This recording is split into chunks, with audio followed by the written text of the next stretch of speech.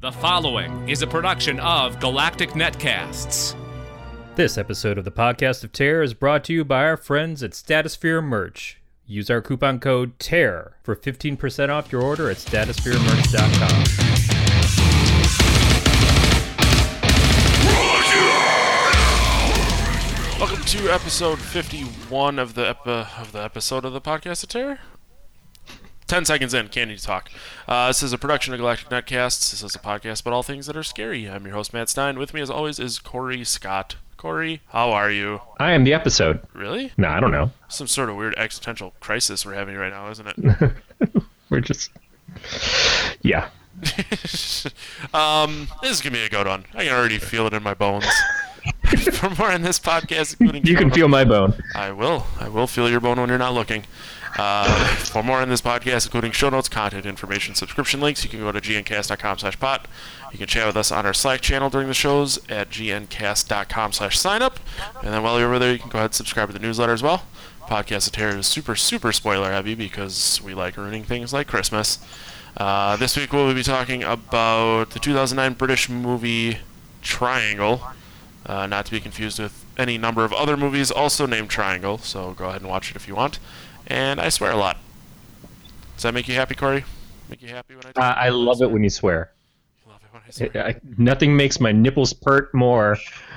Awesome. Well, you just really threw me off. Speaking of, this week we are joined by the co-host of the Geek Cinema Society, Nicole Davis. Nicole, how are you? I'm quite well, thank you. I'm sure it's, not quite as good as Corey over there, but we're glad you could join us. I'm happy I can break out the fucks and the twats and what, because I can't do that on my podcast, so. Yeah, we threw everything out the window from the get-go and pretty much decided that we were gonna say whatever the fuck we wanted. I think that was a prerequisite. To be able to do the show? Yeah. When Dave asked, the first episode he asked us to keep it clean. And that didn't last very long. That must Poor Dave. Yeah, poor, sweet, precious Dave. But, hey, we're here. This comes out a few days before our 1-year anniversary. So, hey, we made it a year. We haven't been shut down by the white man yet. Congratulations. Thank you. I had no idea we'd ever come this far. But if you're new to this podcast, I don't know where the fuck you've been for the past year, but we're going to cover some news, and then we're going to get into our movie, and we're going to have some fun doing it, maybe. We're going to try. One would hope. Yeah, one would hope. I make no promises. The first news story we have is that the thriller novel 13 Minutes is being adapted into a Netflix original film. Now, Nicole, I know you're a big reader. Have you ever read this? I have not. Do you know who wrote it? A person. A human being. Sarah Pinborough. So it was not written by, say, a parrot or 25 people locked in a room. Anything like that. I don't think so. No, I've never even heard of this book before. It's a recent novel. I think it came out in the last year. It sounds like a mix of Mean Girls or Jawbreaker, where a girl's body is discovered. She's drowned in a lake. They revive her roughly 13 minutes after she officially died. I see. And all of her friends in her peer group, called the Barbies, while she's alive and everything, and it seems like everything should be sort of back to normal, everybody's sort of staying away from her and treating her differently. So it's a bit of a young adult thriller. She starts noticing all these things with the number 13, which so are it's like the number 23. Yeah, the Jim Carrey movie. That was a big piece of shit. Yeah. But Stephen King gave this one a very good review, and the people working on it seem to have some semblance of competence in making films. And it's a Netflix thing, which is doing really well lately. Do you feel like if you are an author and Stephen King is like, yeah, your book's pretty good, is that like the almighty stamp of approval? It certainly doesn't suck. Yeah. I mean, it's the opposite side of Oprah's book club as far as content. That's a valid point. Does Oprah still do her book club? I think so. I don't know. I don't watch Oprah. I was hoping one of you two would know. Well, she doesn't do the show anymore. I don't really care. Did she ever marry that guy? No. No, Stedman? Yeah. Okay, sorry. It was, Still keeping him dangling, as far as I know. well, can't blame her. Or maybe you can. We've often thought that Stedman is like, what is the female equivalent of a beard? He's the Merkin. Oh, Merkin. Okay. Her and Gail. That's funny. That's funny. Stedman's a Merkin. You heard it here first. I don't know why she can marry if she wants to. I'm sure she could do a whole lot of whatever the fuck she wants. But Well, yeah, she's got more money than he wants, so. maybe he's got like a 14-inch dick. That's the only thing I can think of. But You know, after a certain length, it's no longer a good thing for a teenager. Yeah, I was gonna say that's intimidating. I married a 5-foot-tall woman on purpose. Yeah, now, I know Corey and I have both been a huge fan of Stranger Things. Nicole, were you able to watch that yet? I was. I watched the whole thing in a day. Okay, yeah, that sounds about right. We did it in like 2 days, but so obviously 13 minutes and Stranger Things don't have a whole lot to do with each other, but like Corey said, Netflix seems to be doing really good with putting out their TV shows. All of them. I mean, even comedy ones. So I guess. I've really enjoyed Master of None and Daredevil and Sensei. They've tend to put out high quality stuff. Yeah, I really like Master of None also. So I guess them having another show isn't by no means a bad thing. Let's go ahead and move to the next story while it loads slowly. Pumpkinhead is going to be getting the reboot treatment in 2017. Corey, have you ever seen the original Pumpkinhead? Have either of you seen the original Pumpkinhead? I haven't. No. I've not seen them. Okay. Yeah, I've seen the original Pumpkinhead quite a while ago. It's one of those things that my wife loves, Pumpkinhead, but it's good. It's classic. Had really good effects. Has Lance Henriksen, which is always a plus. But it spawned a bunch of sequels that mostly have been direct to Sci-Fi Channel. But that's So that's not really a lot of equated. those. It's a slasher movie, right? Not exactly. It's a monster movie. Oh, okay. It's a gypsy conjures up the revenge monster. Oh, well, I think I might still. It falls in like the Puppet Master type genre of horror movies, where it's like Maybe closer to that. It's a very repeatable concept. Right.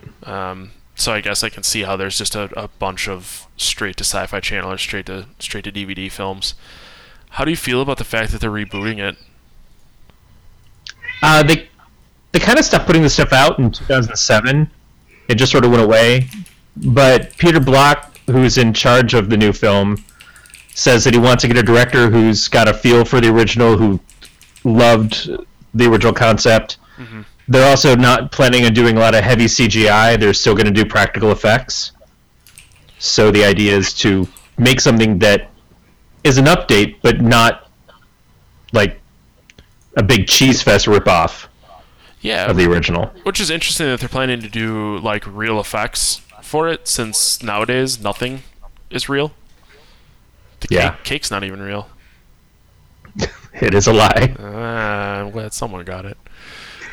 I got it. You just didn't laugh. I see how it is.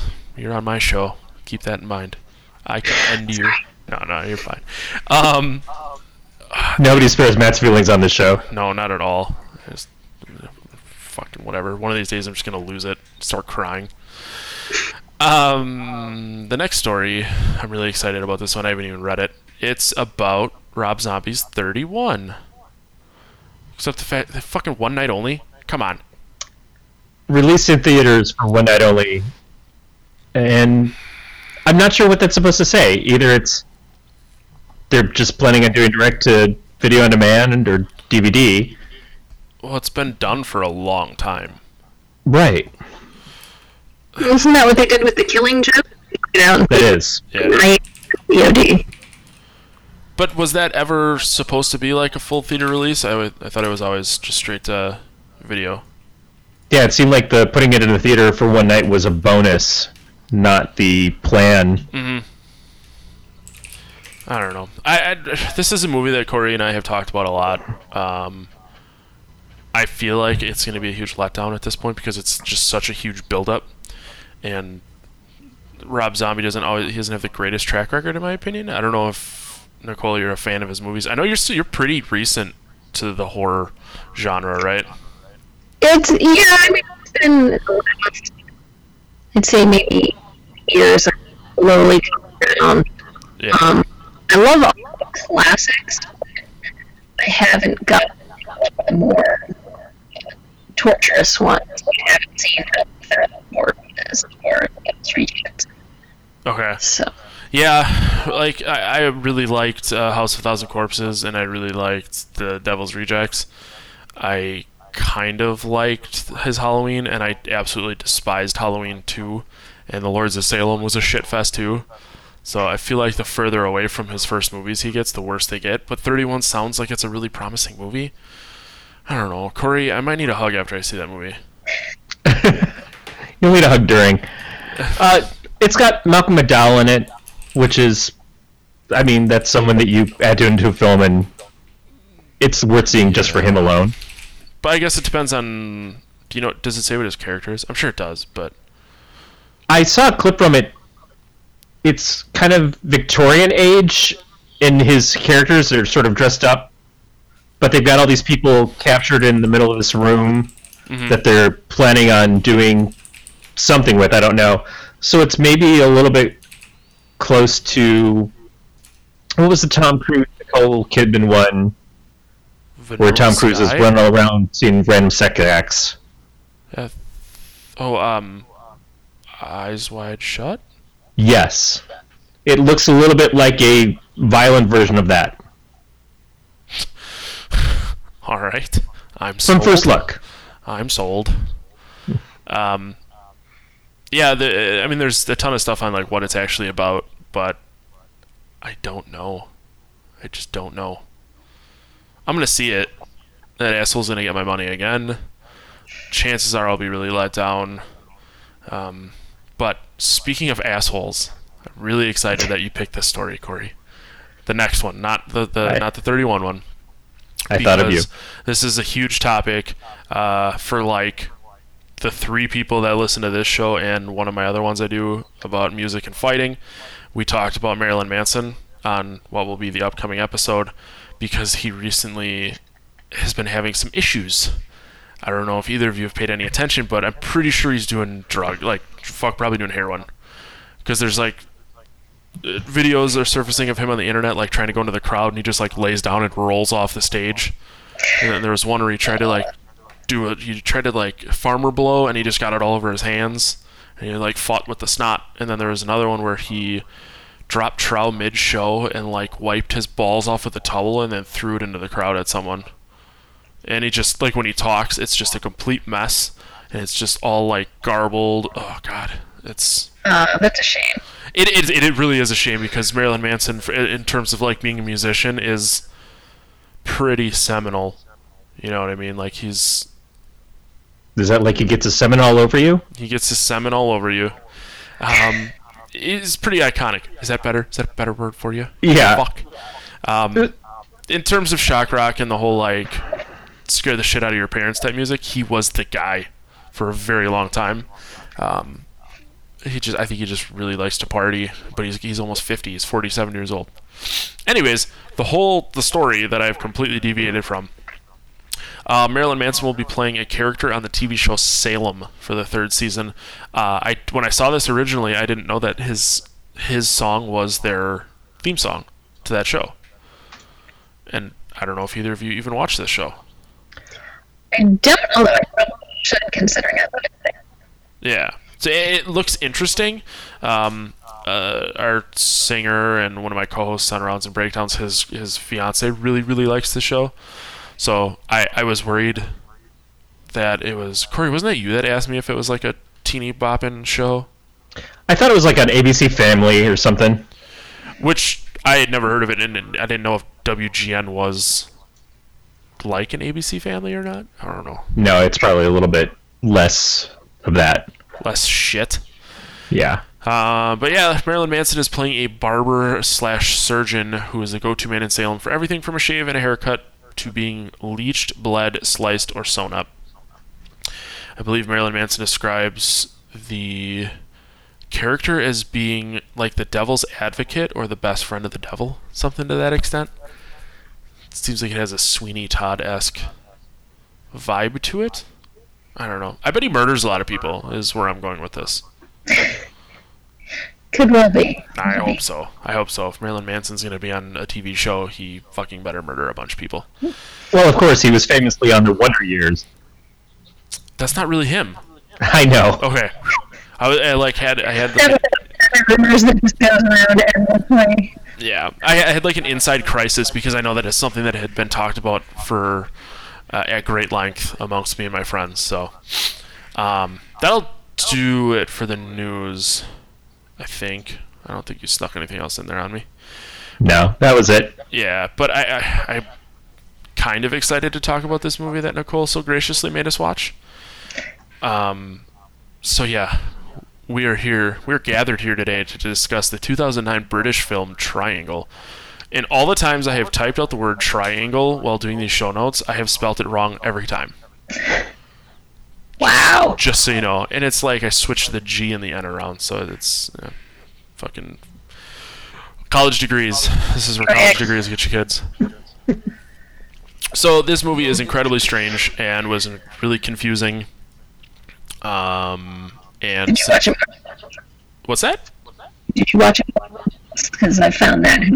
No, but I can totally see how that would work. Once this started to kind of catch on as to what was happening, then it became a little easier to swallow. So what happens is it's about this girl, Jess, who... Oh, man. I don't know a good way to describe it. She's a single.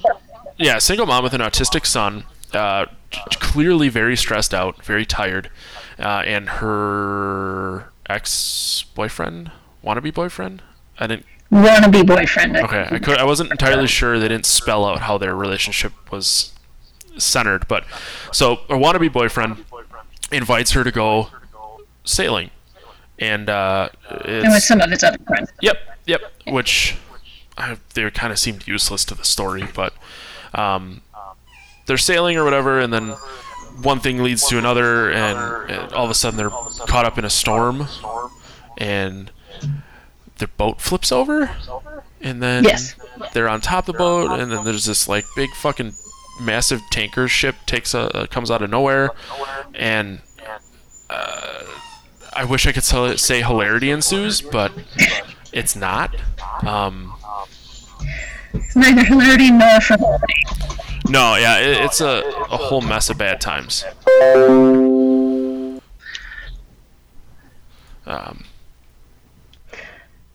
Yeah, so the ship capsizes. One of the people on the ship, and sadly, probably my favorite character in the movie, gets lost at sea. They all get picked up by this giant vessel, which is essentially a cruise ship. They start going around on the ship, can't find anybody, are not sure who it is rescued them, who might be steering them around, but they do tend to kind of like just wander it as opposed to going straight up to where I would think the cabin or the captain would be, which I thought was a little odd. And then they start getting essentially killed. Let's just go with it. It doesn't take long that suddenly starts murdering all the people that were part of the original cruise. It was a 3-hour tour, but it turned out poorly. That was a dad joke if I ever heard one. Yes. It's a much shorter movie than that. Yeah. So it also didn't take very long to kind of start to realize what exactly is happening. It's pretty easy to figure out that the whole movie is this constant loop. And it really started to fuck with my head. So thanks, Nicole. You're welcome. You had said something about liking the more psychological horror sort of thing, so I thought you might enjoy this Oh yeah, as opposed to some of the other ones I was considering. I definitely really did enjoy this. Don't get me wrong. It just was. It was weird. Oh yeah. It wasn't like very straightforward in explaining, which is it shouldn't have. But I'm saying you have to like watch and then you kind of reflect back on what happened and how things panned out, and like when you realize that when they are coming up on the big ass boat on top of their tiny boat, that the person staring down at them is really her, and then in the theater the person shooting at them is really her, and how the guy gets the hole in the back of his head and all that weird shit, and then like the little nuances, it just, I don't know, started to break. If I was going to discuss this movie with somebody who'd never seen it and didn't care about being spoiled, what I would basically say is it's Groundhog's Day with Ghost Ship. It's a mix of those two things. It's not quite as cut and dry as that. In Groundhog's Day, obviously Phil keeps waking up to the same day over and over again and is just trying to do better. But in this, we see points where she runs into herself. Like, as reliving the same day, we follow her going the whole way through. So at some points, she sees past versions of herself and future versions of herself at the same time as encountering them going through. So it's all from her perspective the whole way across. So it's linear for us as the viewer, but it is kind of like the day essentially keeps repeating from the moment where the crew gets pulled onto this other boat. And she winds up telling herself in the first meeting of one of her future selves, you have to kill them. It's the only way to get back to your son. And it's kind of a weird path because it doesn't exactly make a lot of sense why she has to kill them. Other than the fact that she keeps finding notes and things saying, you have to kill them, but it's sort of, you can see that it keeps happening, and she rewrites the note herself to see that it's her own handwriting. So now there's a stack of them. That was probably one of the coolest parts of the movie, though, is that you see where not only is it happening over and over again, but the things that she's interacted with have stacked up. So when she leans into this grate and her necklace gets caught there, she can see all these other necklaces of hers underneath the grate. And they've just, they keep multiplying because she keeps doing it over and over again. So at that point, she doesn't realize how many times she's gone through this. Probably my favorite part of the movie was when she finds Sally, who's been stabbed by her in one of the cabins. Sally's now gone up to one of the decks where all of the seagulls are, and they're all eating a whole just giant pile of dead Sallys. There's just 20 or 30 bodies, all of her. It's so creepy. Yeah, she's already freaked out. She's dying, but she's surrounded by a whole bunch more of her that are also dying. That was a moment where I was like, okay, this movie just turned to epic. Yeah, no, that was absolutely what sold me 100% on this movie, is when Sally gets up there and there's at least 24 dead Sallys being picked on by seagulls. There's this cloud of seagulls that gets blown away when Jess gets up there, following the only currently living Sally. And there's just these piles of them, and it's incredibly eerie and creepy and horrible. And there's also several, and as you're following Jess, at one point she takes off her sweater and puts it up against Sally's belly wound, and if you look carefully, there are at least 3 or 4 other sweaters scattered around the deck. So not only has Sally been killed, so many times, she's also done that particular thing several times already. So it kind of makes you wonder. There's always at least a couple dozen of everything when you find multiples. Yeah, and because Sally dies in a couple different ways. I mean, the first run through, she gets shot right after Downey does. So there's no reason for her to have made it up to that deck at that point. But later on, when the stabbing happens in the cabin instead, that's what changes it. And when you start getting the stack of Sallys, and when Downey starts going over the edge and seagulls are going after his corpse in the water. But it's kind of random too. There are things that happen, like for some reason the first time through, the fruit is all okay, and then later on she notices the fruit is all rotten. But if the day has just been restarting, the fruit should never get to the point where it's rotten like that. So it's a little strange with how they play with time. And when we get to the end of it, how it all kind of works out and then essentially reboots itself, there's a moment where we see a cab driver who's just identifies himself as a driver come up to get her. And essentially, I have to assume that driver is Death, planning to take her away, because they find out the name of the ship, and Sally says that the name relates to mythology of a person who made a deal with Death and then kind of broke the rules. Yeah, Sisyphus. And made a promise and then decided not to do it. And so that's essentially what we get at the end. Right. Sisyphus promises Death that if he's... Well, first Sisyphus tricks Death into being chained up himself, and so no one dies for a while. And then the gods get really pissed about that, so they bring him back down, and then he convinces someone to let him back up to... I think it's to chastise his wife for not burying his body properly, even though he had told his wife not to do that. And he stays up. He promises he's going to come right back, and then he does. Right, so and that's exactly what she does. He's punished in hell by having to roll the rock up to the top of this hill, and every time he just about gets it to the top, it rolls back down again. So he's condemned to do the same thing over and over for eternity. Yeah, so Death comes and picks her up and goes to take her away, but she says she wants to go to the harbor, and then by the time she gets to the harbor, she decides she's going to go through the whole day again, which essentially, I don't know if she decides it or if she forgets, but she goes back out there, and it takes us to what is essentially the start of the movie almost, past the point of where she started with the kid. When she falls asleep on the boat, I think is where she forgets everything, and it becomes deja vu for her when they see the cruise ship again, rather than her actually knowing what's going to happen.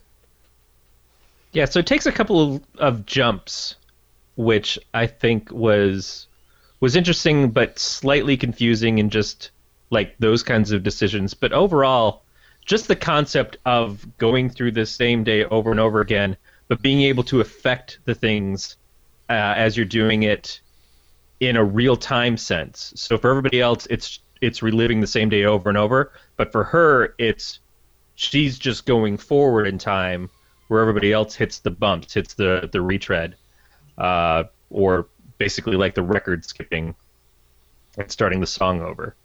Right, which they do literally in one place in the movie. I think it's not 100% linear. Like the film actually, sort of shudders and jumps a couple times, and I think that's sort of skipping a couple of iterations.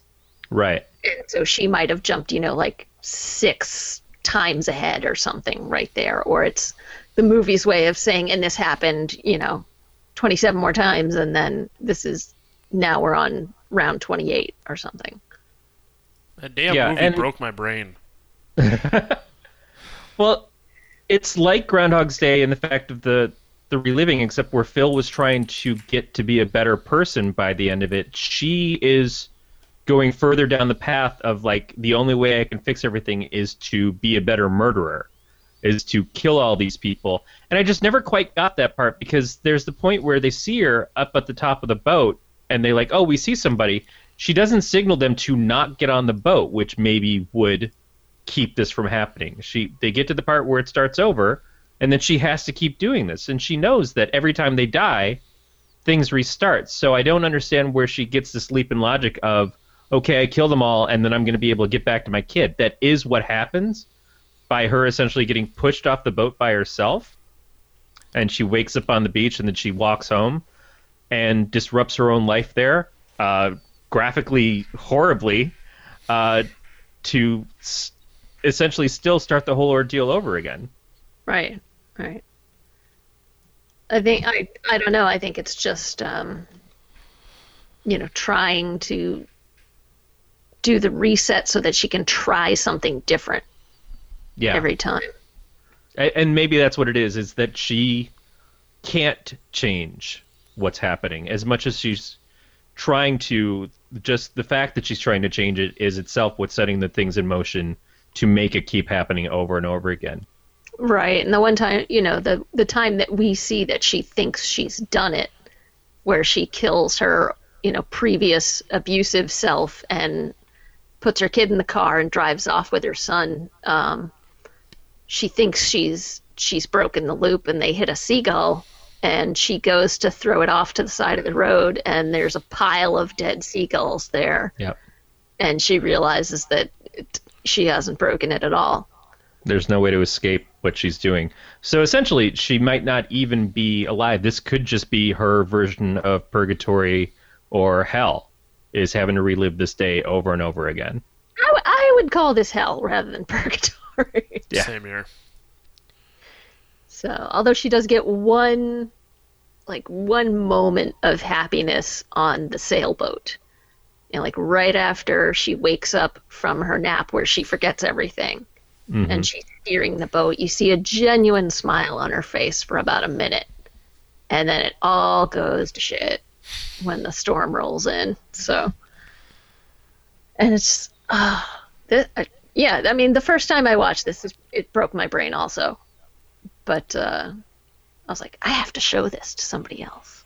I don't know. Yeah, that is true. Commonly, when I talk about movies on this, it's either my wife has given them a rating because she's seen them before, or she's watched them with me. This is one of those ones that I want to go back and have her watch because you have to show somebody else. It's like the tape in the ring. Yeah, there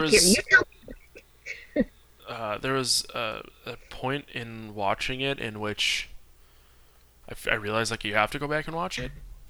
You have to go back and rewatch the movie because I feel like the things that happen at the beginning will make a lot more sense after you've seen the entire thing. They do, yeah. But I don't know.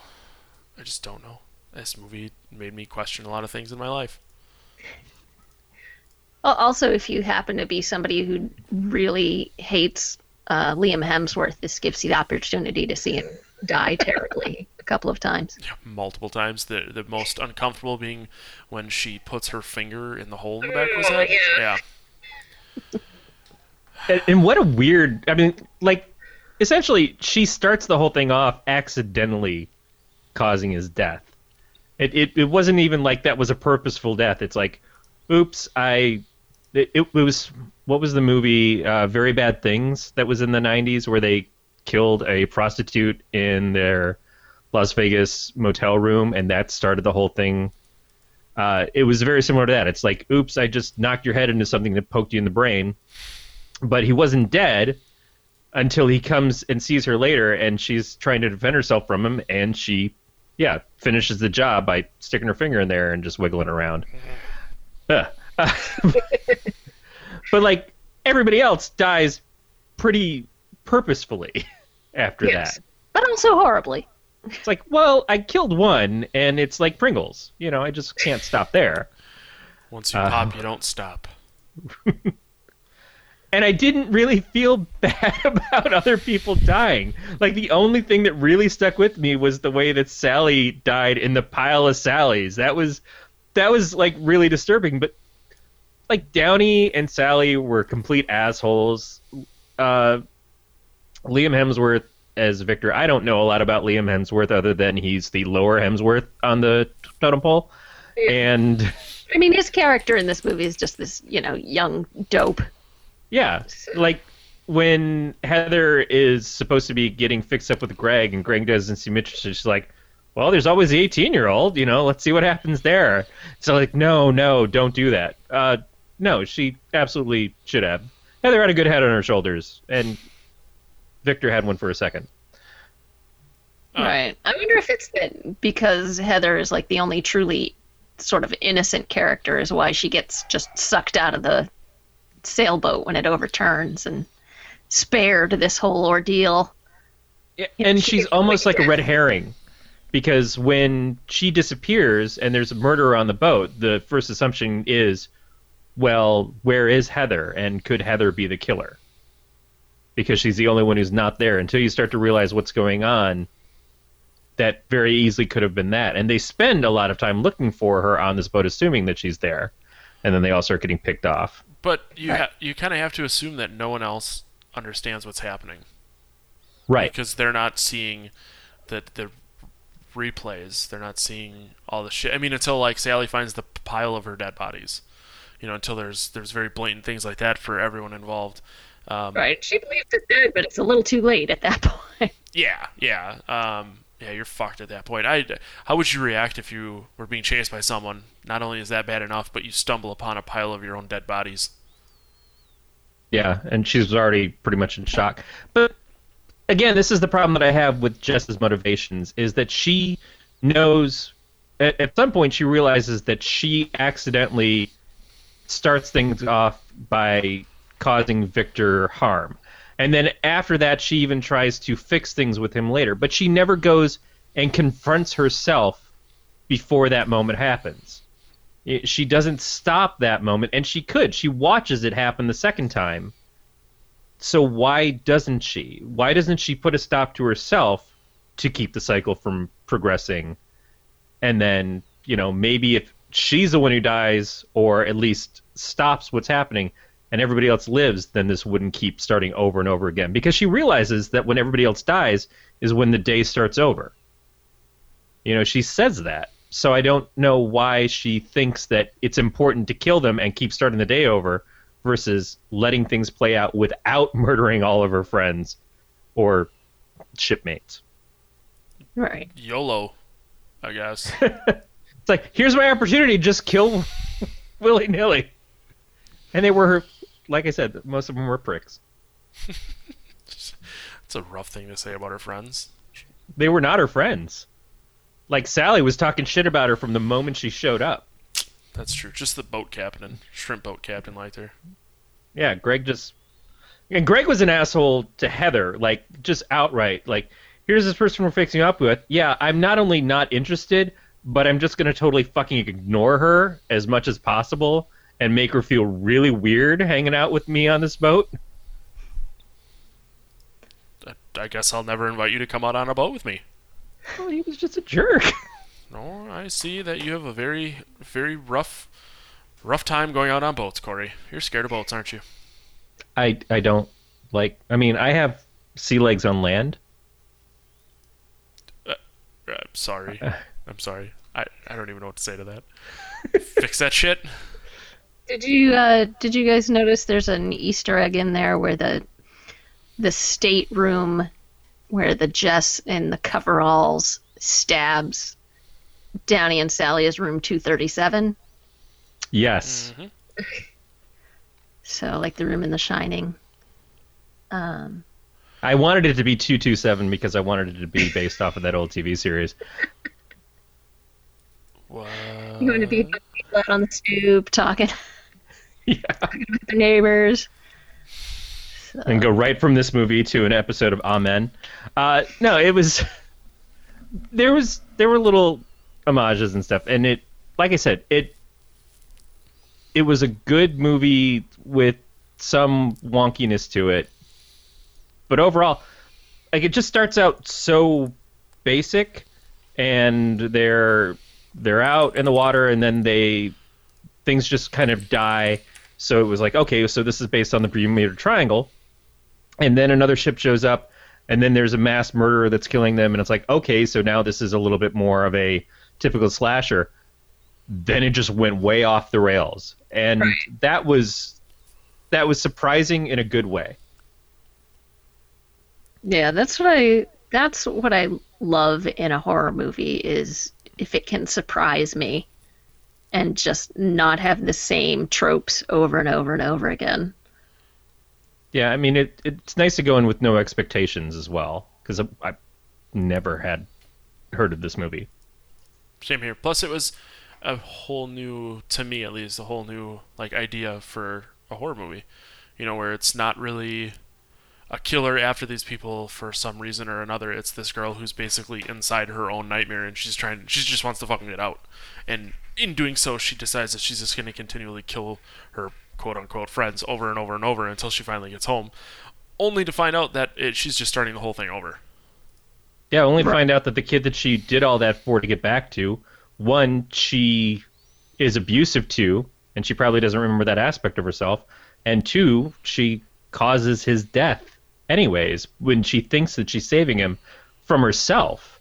And again, she goes in there and she kills her past self to protect him, but if she had just let her past self go on with the day, maybe, again, this would have been a way to avoid it. So we can see that this has happened over and over again, like you said, with the pigeons being found at the side of the road. So Seagulls, it's a question of, how far along, like how many different tries, how many different paths did she take to not have it happen this way? Or does it continuously happen this way? I guess is the question. Can she ever find her way out of it? I'm thinking probably not. Yeah, I mean, if it's like what sin is she paying for? Is it because she's abusive toward her kid that she's doing this? Is it because she inadvertently causes his death because she keeps turning her head to talk to him while she's driving, which drove me crazy? Yeah. As a mom, I see her do that, and I'm like, no, you don't do that. You don't do that. But although she wasn't in a very good state of mind at that point as well, so that's true. That's the emotional break of, like, I'm not thinking straight. Everything, like, I've had a bad day before, but this is a day unlike any other. All right, exactly. Yeah. Overall, now, Nicole, I know you listen to this show, so you've heard me shit on a lot of movies, but overall, I think this is a really good pick. So thank you. Oh, good. I'm glad you liked it. And I think this movie definitely, I hope that the people listening have watched the movie first before coming here, because I think this movie benefits tremendously from not knowing anything about it at all before you watch it. Yeah. If only some asshole was persistent about making Matt tell everybody at the beginning of the show that we're going to spoil things for them. Well, you did for this one, so. No, I do it every time. Corey's an asshole. I am the asshole. But I love him. No, good. Yeah. So, like I said, it's a really good movie. It's a lot to wrap your brain around. You probably should have said, like, watch it 2 times before, because I usually wait till the day of recording an episode to watch the movie, so it's still fresh, because I have a really shitty memory. So you didn't watch it till like 5 o'clock or something? Or? 1 o'clock. So you're saying you had time to watch it twice, and you just No, because we had to record another episode. We went back to the future and recorded a yet to be aired episode before this one. It was a it was a fucking kludge, but I definitely plan to watch it again. I have a couple friends that are really into horror movies, so I want to talk to them about it too. So I have nothing else to really discuss. I don't know if you guys want to. Far be it from me to stop you from conversing, but if not, I guess we can go ahead and get into ranking it. No, it's just there was one other detail that I wanted to point out that I thought was interesting. On the ship in the ballroom, there's a bandstand with instruments on it, and one of the drums has this AO symbol on it, which I think is supposed to be like an alpha and omega kind of thing. And if you're watching at the end where the accident happens to where this high school band is practicing, and that same symbol is on the side of the drum in the high school band. So it's just sort of an overriding reminder that she's not going to get away from this no matter what she does. Yeah, and that's the thing, is when I was watching this at the beginning and they were showing like scenes of the town and scenes that didn't seem to have anything to do with the movie, and certainly not of the story at that point in time, I was kind of like, oh God, it's so cliche that they have one of these movies and it's like, here's all these scenes from around the town that have absolutely dick all to do with it. but it all pays off in the end in such a great way that I was like, ah, shit. You know, I was just, like Matt said, it was being an asshole. But you're right. There were things to look for with that knowledge later on that were payoffs that you didn't realize were there at the beginning, which is a very good thing to do in this type of movie. It's sort of, that's essential to it being considered a success or not. But I think it was really successful. Yeah, yeah. And the band's playing Anchors Away, which is what's on the record on the ship that she bumps into. Yep. I think, like I said previously, like, you have to rewatch it because there's a lot of things that, like, the drums and the music and stuff, I really wouldn't have picked it up the first time through because you're too busy just trying to figure out what the hell's happening. Right, yeah. It definitely rewards multiple viewings. So, I mean, I really liked... this made me go and look for other Christopher Smith movies. Christopher Smith is the writer and director, and I haven't seen Creep. That's a movie about like a creature in the London Underground. I have seen Severance, which is a horror comedy about like a group of coworkers that go on sort of this outward bound thing, and they start dying in horrible ways. But this made me want to go see his subsequent film, which was called The Black Death, which I would not recommend because it's all handheld.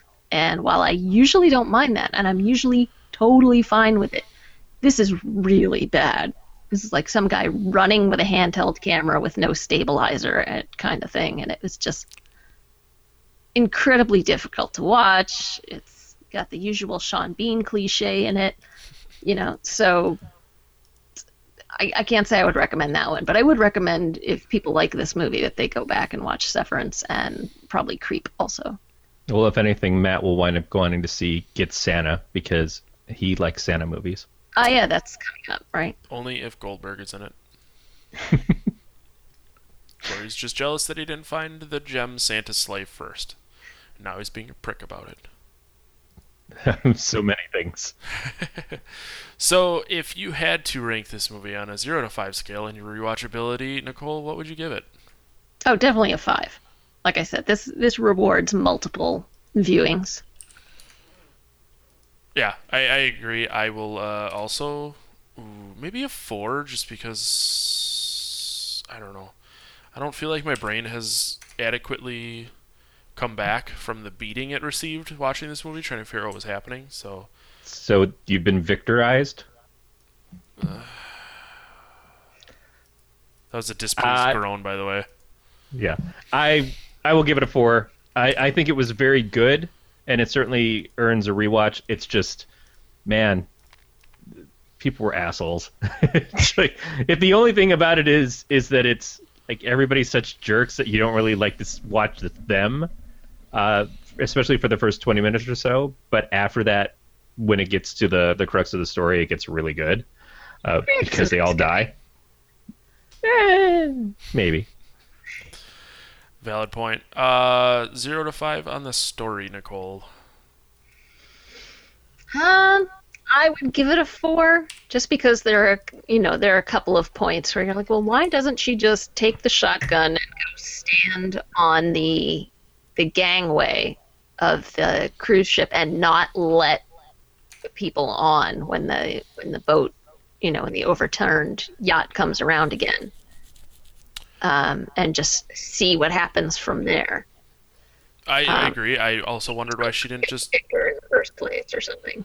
Yeah, I didn't understand why she didn't just go down there and just kill them before they ever got on the boat, especially if all she had to do was stop them from getting on the boat. Or not kill them. Try not killing them. Maybe that will be okay. Yeah, if they never step foot on the boat at all, that automatically changes things. So just stand there, like you said, with the gun and say, don't get on here. Plus, they're going to be looking at the same person that's standing next to them on their sinking ship. Sure, it sucks. We might die at sea, but there's someone actively trying to kill us who is, it's amazingly looks just like you and shouldn't be there. So unless you have a twin that we don't know about, fuck it, I'm staying here. Right. But I mean, I think overall, though, that it's a very clever script and it's a really interesting concept that's executed quite well. Yeah. So except for like a couple of holes, it's overall very good. Yeah, absolutely. But I now the holes could have been there for a reason. Who knows? The only way to find out is to ask the guy who wrote it. But She has tried those things; they didn't work, and we just don't see it. right, and Absolutely. that may be insinuated by the fact that there are so many dead bodies everywhere of the same 4 or 5 people, and the seagull. Rest in peace, seagull.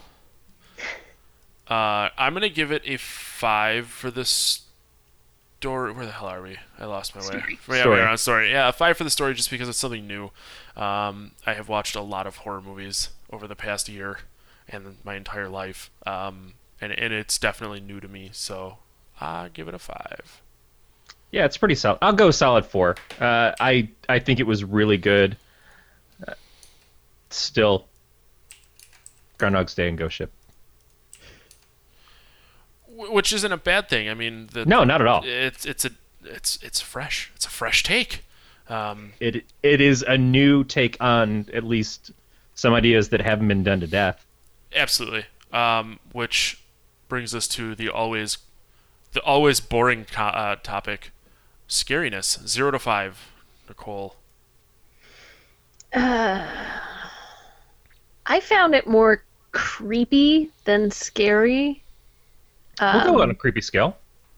If you go on a creepiness scale, I would say a solid 4, maybe a 4.5. I mean, just for that scene with Sally, Yeah.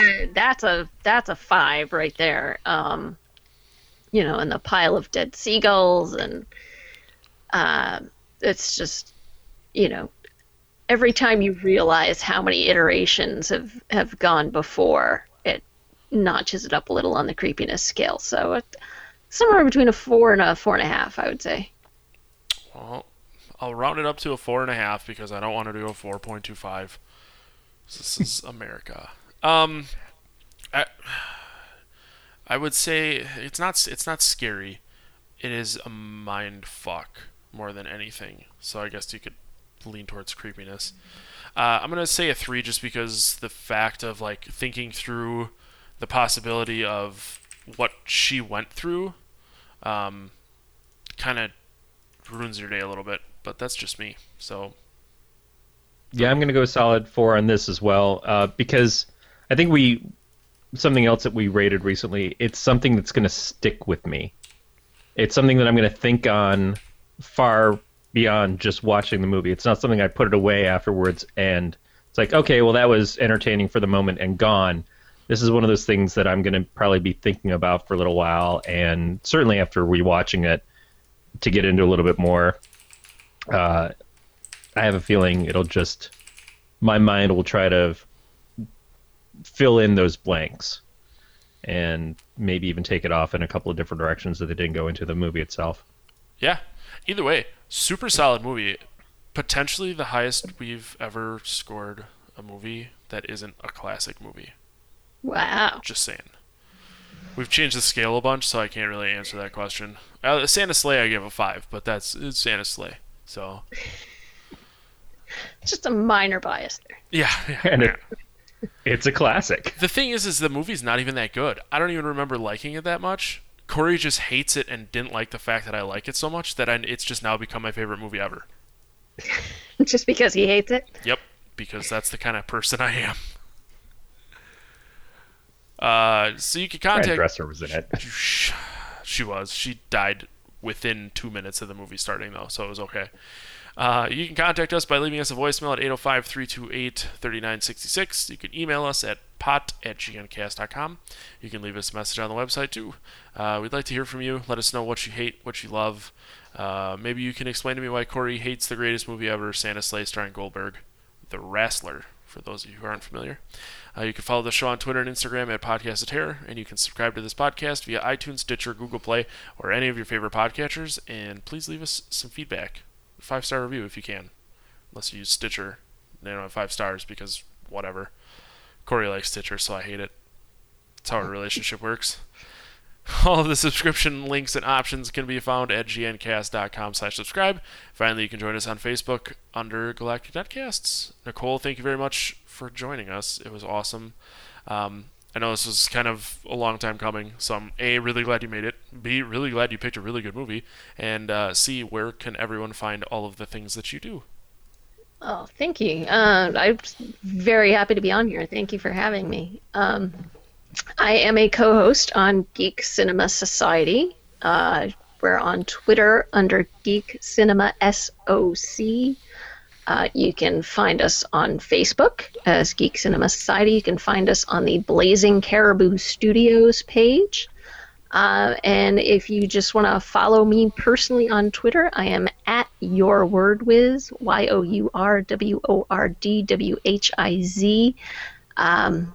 I wish I could tell you which episode is dropping when this will come out, but I don't know because we've got like 6 more in the can right now. So yeah, all I know is that I recently was like 2 weeks ago, did an episode, and I was told it wouldn't come out for like another 2 months. So I mean, that's cool for you guys.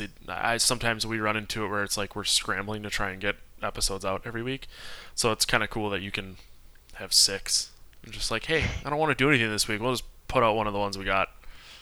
It's good practice.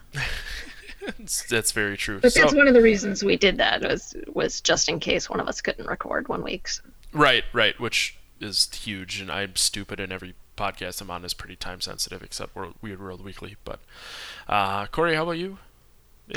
Strangely enough, I guess in probably 6 to 12 months from now, you'll find me on Geek Cinema Society. I'm a guest this week. We're going to be doing an episode together. So hi, Nicole. Hey. Otherwise, you can find the comics that I help publish on don'taskcomics.com, and just check out the stuff, The Great Works by Levi Krauss and friends. Do that. You can follow me on Instagram and Twitter at MattTheLifeguard. Once again, Nicole, thank you very much for joining us. You get the all-encompassing, ever sought after. You can come back whenever the fuck you want. So, awesome. Yeah, if you got another movie you want to talk about, you're more than welcome to come back. So thank you again for listening to another episode of the podcast here, and we'll catch you guys next week. Look! Up in the sky! It's a bird! It's a plane! No, what is that exactly? You know, Superman is an extraterrestrial, so you may hear us talk about him on the Alien Invasion podcast. Hey, it's Dave Nelson inviting you to join myself, Brad Ludwig, and Anessa Moyens for our weekly discussion about all things not of this earth, whether they be gray or green creatures from fiction, the latest stories from the world of science regarding the real possibility of life out there somewhere, or the claim from somebody saying they're already among us. We'll talk about it. You'll hear 3 stories from the week's news, a featured sighting, and our entertainment picks or warnings rated on a scale of 1 to 5 flying saucers, of course. All of it and more every week on the Alien Invasion podcast, part of the Galactic Netcast network of shows.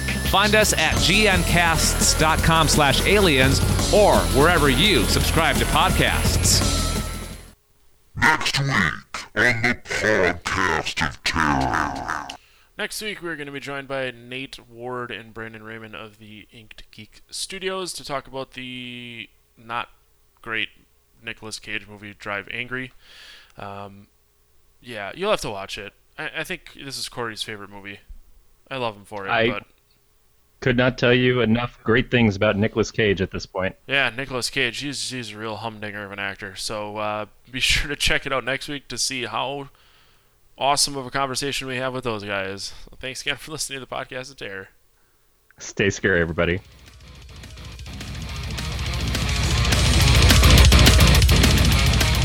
Thank you for listening to another episode of the Podcast of Terror. You can help Galactic Netcast pay for our web and audio hosting by supporting us on Patreon by going to patreon.com/galacticnetcasts and pledge as little as $1 a month. You have been listening to a production of Galactic Netcasts. For more about this show and others, go to gncasts.com.